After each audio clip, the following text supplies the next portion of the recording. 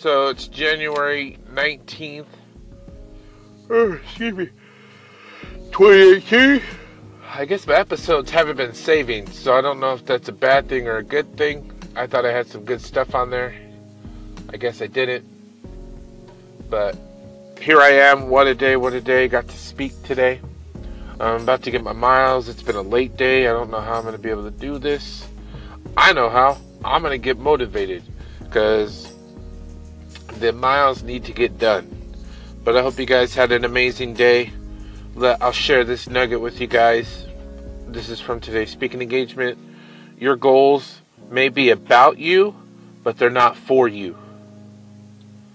Whatever you're chasing, your dream, there's going to be some point where you need to share that gift with somebody. And if you haven't done your due diligence, you're going to be robbing them of your gift.